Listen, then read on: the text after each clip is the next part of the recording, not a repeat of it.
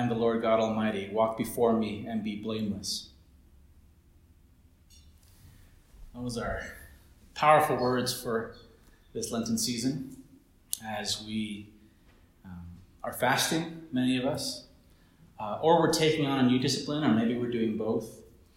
A time where we are, in a sense, doing some spring cleaning, getting the things out of our lives that distract us from the reality and the truth of Jesus Christ, from what the cross means, what the resurrection means for not only our lives, but for the whole world. The Lenten season is a preparation to receive the changing of human history. And we have the 40 days because during the rest of the year after Easter, it's very easy to slip into a life that does not put Jesus Christ at the center of who we are, of what we do, of what we choose. We fill our lives with distractions or desires, you name it. Even good things, family, vocation, even really good things, gifts from God. We have a tendency to take these good things and make them ultimate things, displacing God, and therefore we need this 40 days of reset to refocus our lives on Jesus Christ. And so as a church, we're on a new teaching series this Lenten season over 5 weeks. It's called Faith Foundations on your bulletin. And what we're doing is looking more intently at our Old Testament readings and seeing the promises of God in the Old Testament that are fulfilled in Jesus Christ. For the reality and truth of Jesus didn't appear ad hoc as like a very random idea God had to save the human race. In fact, Jesus Christ is the culmination and the ultimate act of God that has been doing from the beginning to redeem us, to save us from the destruction of sin and death that we put on ourselves. Jesus is that definitive act in human history, but really God's been doing this from the beginning. And so I think it helps our Christian faith, our Christian walk, to see what God's been doing throughout all human history. And hopefully as we do that as a community, when we get to Good Friday, when we get to Easter, we'll have deep reservoirs of praise and worship of the true God who loves us and saves us from death. All right, that's the prologue. We went hard there, but you got to catch up. We're looking at Abraham this morning, what's called the Abrahamic covenant. And in case I don't land this, I'm going to give you the main point right now. God has a future for each one of you. There is a future that God has set that cannot be moved or shaken. God's love for you, God's desire that you would have the life that He always meant for you to have, has been secured. God has a future for you. We can trust that. And we see that, well, most fully in Jesus, but it's important to see it in the story of Abraham. And we'll see why in a few minutes. We have a future. So let's set the context. Abraham's story, we read Genesis chapter 17. God comes to Abraham, and it's the institution of the covenant marked by the carving of flesh, circumcision. Hopefully I can keep things pretty respectful up here, but we know what we're talking about. It's a very, it actually wasn't technically part of the readings this Sunday. The folks who made the Revised Common Lecture, they skip over the whole description, and we're putting it in. We have to hear it at least this Sunday. The exact details of what happened, transpired between God and Abraham. But I think to understand this moment, because it's pregnant with so much meaning and hope, we have to quickly review Abraham's life. Because this is not the first time God has appeared to Abraham. There were 4 other times that God has shown up to Abraham. The first time is the beginning of Abraham's story, when God comes to Abraham and said, well, he was called Abram. He says, leave your family and the city of Ur, leave them and come to a land. I'm going to give you a whole new life. I'm going to give you a great family. Just trust me. Just leave and go. And so Abraham trusted God. He left his family. He left his wealth. He left his comfort. He left everything that was predictable and secure. And he trusted God, and he headed into the wilderness, not knowing really the details of the future, simply trusting in God and the promise of God. That's the first time. God then comes again to Abraham and again reaffirming the promise, saying, you will have children as numerous as grains of sand. You're going to have many children. Affirming that promise. He comes to him again when I believe it was when Abram and Lot separate. There's a whole story there, but him and his cousin or nephew don't make it. And so God comes to him again and says, you're going to have as many children as the stars in the sky. And God comes again, right before, I guess, this time, God comes to him, and it's a very fantastic narrative where God tells Abram, get these animals and carve these animals in half, put them on the ground. And God shows up. Now, that's a weird story, and that's for another time, but in the essence, that whole story would have been very common for the ancient mind to understand. That was a kind of promise that was made between a stronger party and a weaker party. Think of it in a battle. The victor, the stronger one, tells the weaker one, carve these animals. We're going to make a promise here where you're going to pay me taxes and fealty. I'm going to be your Lord. And you walk through these animals. And if you break your promises to me right now in this battlefield, you and your people will be like these animals. You're going to be cleaved in half.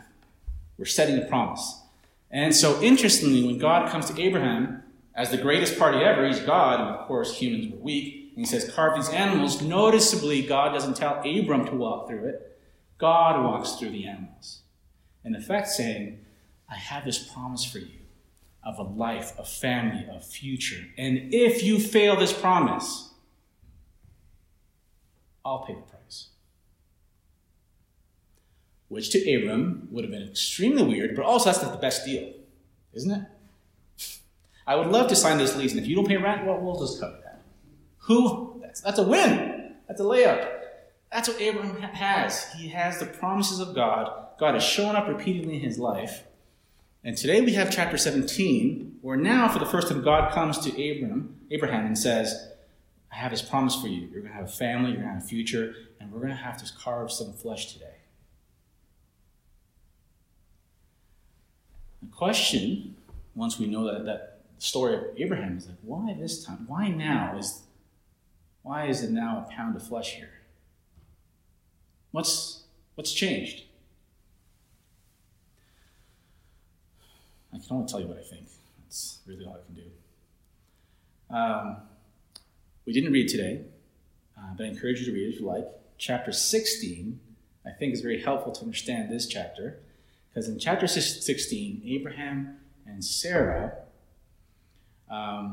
do something. It's not good. And I think it sets the stage for something new to happen. You see, Abraham and, of course, Sarah, because they're a married couple, had received this promise from God of children, of family, of a life, of a future. Now, if you're a family today, if you're a woman today, not being able to have children is a real struggle. And I can't understate it. Understandably, I can't understand that personally, but I can understand having people in my family or people in my life that I have loved who struggle with that. It is a hurt. And so if you can conceptually hold that, you can also appreciate that at this ancient time, when families and children were everything, women weren't considered, they were more property than people, and the value of a woman was her ability to produce heirs, especially male heirs. To not be able to have children was in effect to say you were a non-person. So Sarah is struggling, and Abraham loves his wife, and they're struggling, and they can't have children because Sarah's barren. But God is showing up saying, but you're going to have a family. It's going to be huge. Trust me. But the decades go by. And Sarah and Abraham become really old people now. They're great-grandparent age. It never happened. Now, definitely, we can't have children. But God said we would, but what's happening now? God promised me, we've been following you in the wilderness, we left everything behind, and you're saying we're going to have a family, nothing's happening. And so Sarah takes her young slave, Hagar, an Egyptian slave. She grabs her and says, here, Abraham, you sleep with her. Then she'll have a baby, and at least I'll have an inheritance, I'll have a family through her. And Abraham agrees. And from where we're standing, I think it's understandable to see how evil that is. By the standards of the age, yeah, maybe not so much, but I don't know. I think the Bible says a lot of clear things about what you can and can't do, and I think it's fair to say they did what they would have known was wrong. Hagar has no autonomy. She's a slave. She has no choice. So she can't choose to say no to Abraham. She would have to carry this child to term. Right? Childbirth is always dangerous, but in this time of human history, it's deadly. So it's terrible. But also significantly, what's happening here is in their not trusting God's promises, they do an evil. And a child is born from that, Ishmael. So that's what's happened. Chapter 16. Now we're in 17. Now God shows up. Now I think the picture is being filled in a little bit. Now God says to Abraham, affirming his earlier promises, my promise for your family is that Sarah will have a child. This MacGyvering that you did is not at all what I offered you, what I gave you. And in your lack of trust, you've ripped the dignity of this young girl. So now, my promise for you still stands, but now I'm going to meet you, Abraham. I'm going to meet you at the very place where you don't trust me. I'm going to come down now, and now we're going to write this promise in flesh. I'm going to come to the exact place where you will not trust me. Because in the ancient understanding of human anthropology, the family is reckoned by the male. It's the male generative ability that is considered the family line. In fact, in places in the Bible, there are some places where two individuals are making a promise or a blessing is happening, a very important moment, and one person says to the other, put your hand under my thigh. My friends, that's just a euphemism. That hand isn't going under a thigh. That hand is going on the male genitalia. Testicles.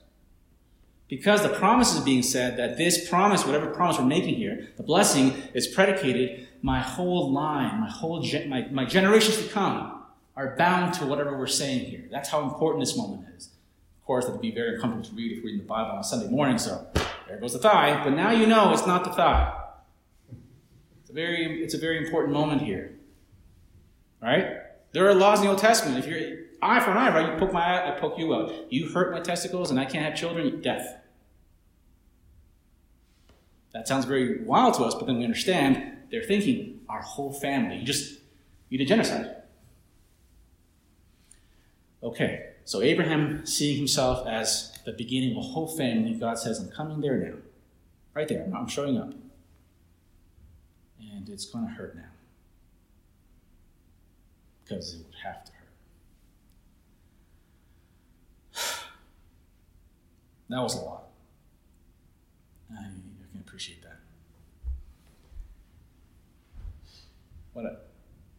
What God put on my heart, and I hope He's putting on yours, at least two things here. One is,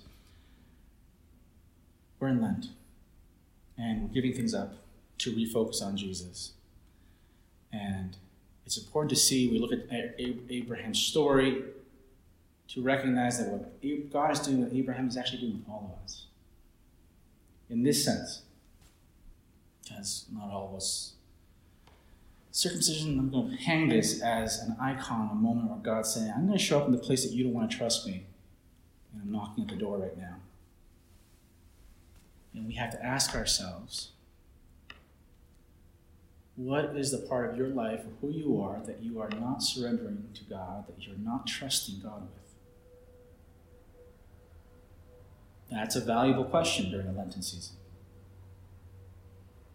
I don't know your spiritual walk in detail, and you don't know mine, so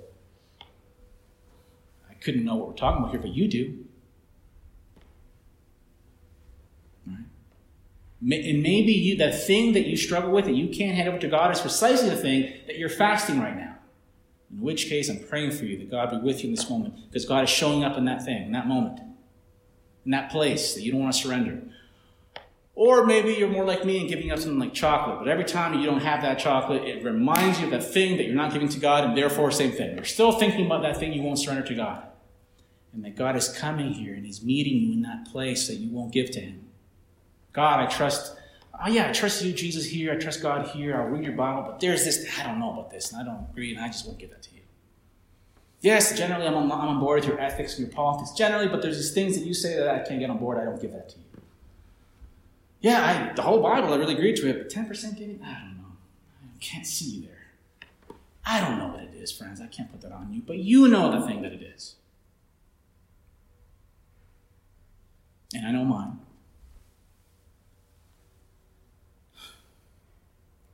And God is saying, I have a future. I have a life for you. Better and greater than you would ever choose for yourself, but it's predicated on you trusting me.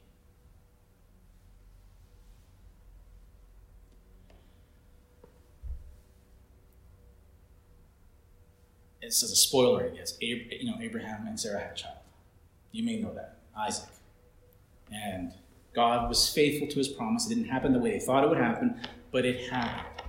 And God didn't forget Hagar and Ishmael. In fact, that whole story is just so beautiful. I encourage you to read it. But God doesn't forget that child either. And God blesses that family, and they have a future too. God is a person who gives futures. Even when we mess up, God shows up and does something. So there's Abraham's story. And now I'm asking you to connect with that. It would be fair at this moment to ask and say, well, Seth, that's very good for Abraham. He got what he wanted. Him and Sarah got a child, but I'm struggling. I'm hurting. I have reasons for why I don't trust God of X, Y, Z. Because I feel alone, or I'm nervous, or I'm angry, or I can't forgive. Intellectually, I can't buy this. Whatever it is, I have reasons. Abraham got a kid out of it, but what do I got? What do I hold on to? That's understandable, I'd like to say.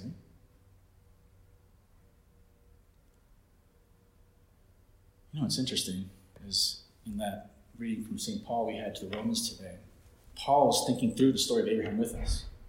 And he says, really, Abraham doesn't earn God's blessings by carving his flesh. Really, it was all the whole time Abraham trusting God. Prior to that moment, just believing the promises of God.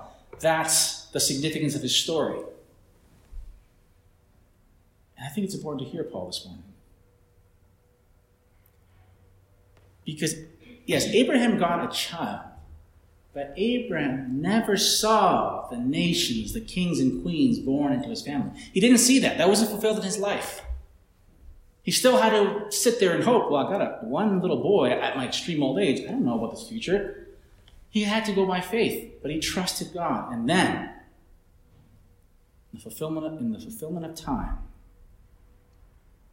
God shows up in Jesus Christ, the King of the universe, from his family line. And he comes to the earth and he lives the life we should have lived. He dies the death we should have died. He's raised to a new life, resurrected life. And through Jesus, God is saying what he said to Abraham, I'm fulfilling that promise. Kings and queens, nations come from you. I'm a God that can be trusted. And then he says to us too, you have a future. I don't know what you're going through personally, but God says to you this morning, whatever hardship you're going through, whatever loss that you're suffering, the life that you're not living now, that you wish you had, the people that you've lost, everything that you've lost in trusting Jesus, God is saying, I have a future for you. That the pain, the hurt that you're going through now does not have the last word, does not define your life or who you are. I've made sure that you have a future. And I've made sure about it because I've entered into your human history in Jesus Christ and I've paid the price on the cross. How? What does that mean? God made us and he made us good. There was always a good plan for our lives. We, in our pride, divorced ourselves from God, invited death and misery into our lives, and that's the life that we live. My friends, even the best life you have is always marred, and even if you have it really good, you have to let it go because you die. And before you die, usually, if you live long enough, you're one of the blessed people who lives long, your body ends up not working before you die. I do the hospital services, it's hard. And you have to be feeling this is not the way it's supposed to be. It's not. So Jesus comes in this world. He gives us life. You know what he does? Christians, because Christians typically aren't circumcised in the Old Covenant. Do you know why? Because it's widely reckoned that for us, our circumcision is baptism. It's the waters. You've been baptized. You've been included into the family of God. And that's notable because Jesus was baptized. John the Baptist dunks Jesus. It's a whole show. And then after that moment, what did Jesus say? Every time he talks about his baptism, what does he talk about? His baptism is the cross. In effect, he's saying to all of us, I am the only one, the God-man, who can be on the cross and repair the relationship that you broke with God. So I will go into this water as a prefiguring of the waters of death that I'm going to cross for all of you. I will be divorced. I, though I'm perfect and righteous, and no one could ever say this but me, I will divorce my life from the life of God so that you can be reconnected with God. I will face the ultimate death so that for you, death is only a door to a new life with God. So, if you're a Christian, here's where we land. Looking at Abraham's story, looking at what Jesus has done, this is the framework. We suffer. We go through hardship. I love the Bible. It's so realistic about this. The Bible never says you won't suffer. The Bible never says you won't hurt. But what it does say is that when you're going through the valley and it's dark, Jesus will be right there. And when you're hurting and when you're alone and life is just so hard, not only will Jesus be there, but if you're trusting him, your life is found in Jesus. In other words, when you trust Jesus, it's not like he comes into your heart. I mean, he is in your life, but actually you're kind of held by him. And he will say to you, and he's saying to you now, every hardship you go through by definition is is a limited thing. No hurt or suffering can have the last word in those who trust in Christ, because if he solved death, which is our biggest problem, then everything else, in the end, is a passing thing. So what happens? We will still weep, we still cry, we still hurt, but we don't despair, we don't give up. We know this isn't the end. And as you're trusting Jesus with this, what I'm telling these words, you can tell yourself these words when you go through a hard time. I do. Use your own, but here's a framework. Jesus, I know this is hard, but I know this is not the last word of my life. I know this has an end. Even if it were to last the rest of my life, it has an end. Because I'm found in you. And as you trust him, God's life is growing a garden in your heart and your spirit. You're becoming resilient so that when you suffer, you're still a joy and a blessing to those around you. You're not just miserable and complaining. You're actually a gift to those around you. And you're being transformed to the likeness of Jesus so that when your death day comes, like Jesus, you'll walk through death. And death will just wash off of you because you'll be impervious. You'll have a life of God and a new life with him. Here.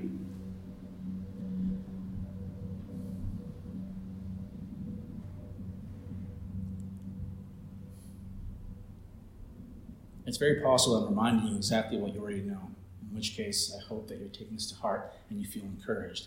If this sounds new to you, very pie in the sky, this has always been the Christian hope, so I want you to reckon with this. This is what it is. If death isn't solved, I'm not sure what we're doing.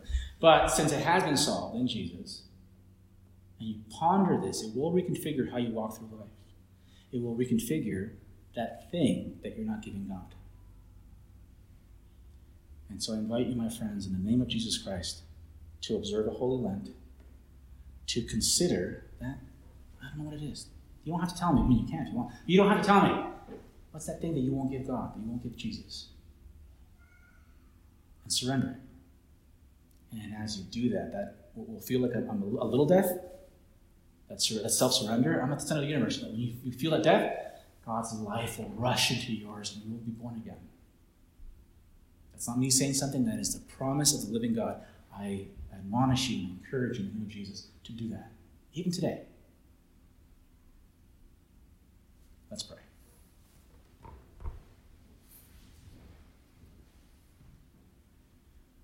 Gracious and loving God, Lord, we thank you that you're always with us, God. in the midst of our trials, in the midst of our hardships. We affirm right now that we are never alone. But God, we're also human, fallible. There are times when we genuinely do feel alone. We do feel that you're not there. We just don't understand. Your ways are inscrutable to us. God, I pray that in this season, especially of Lent, even today, that you would take your word and you would implant it in our hearts and minds and our lives in such a way that we might learn to trust you and entrust in you, not despair, but just share your love, your hope, your grace with those around us, with our family, with our friends, but also with ourselves. Help us to trust you, God. This we pray in the name of Jesus.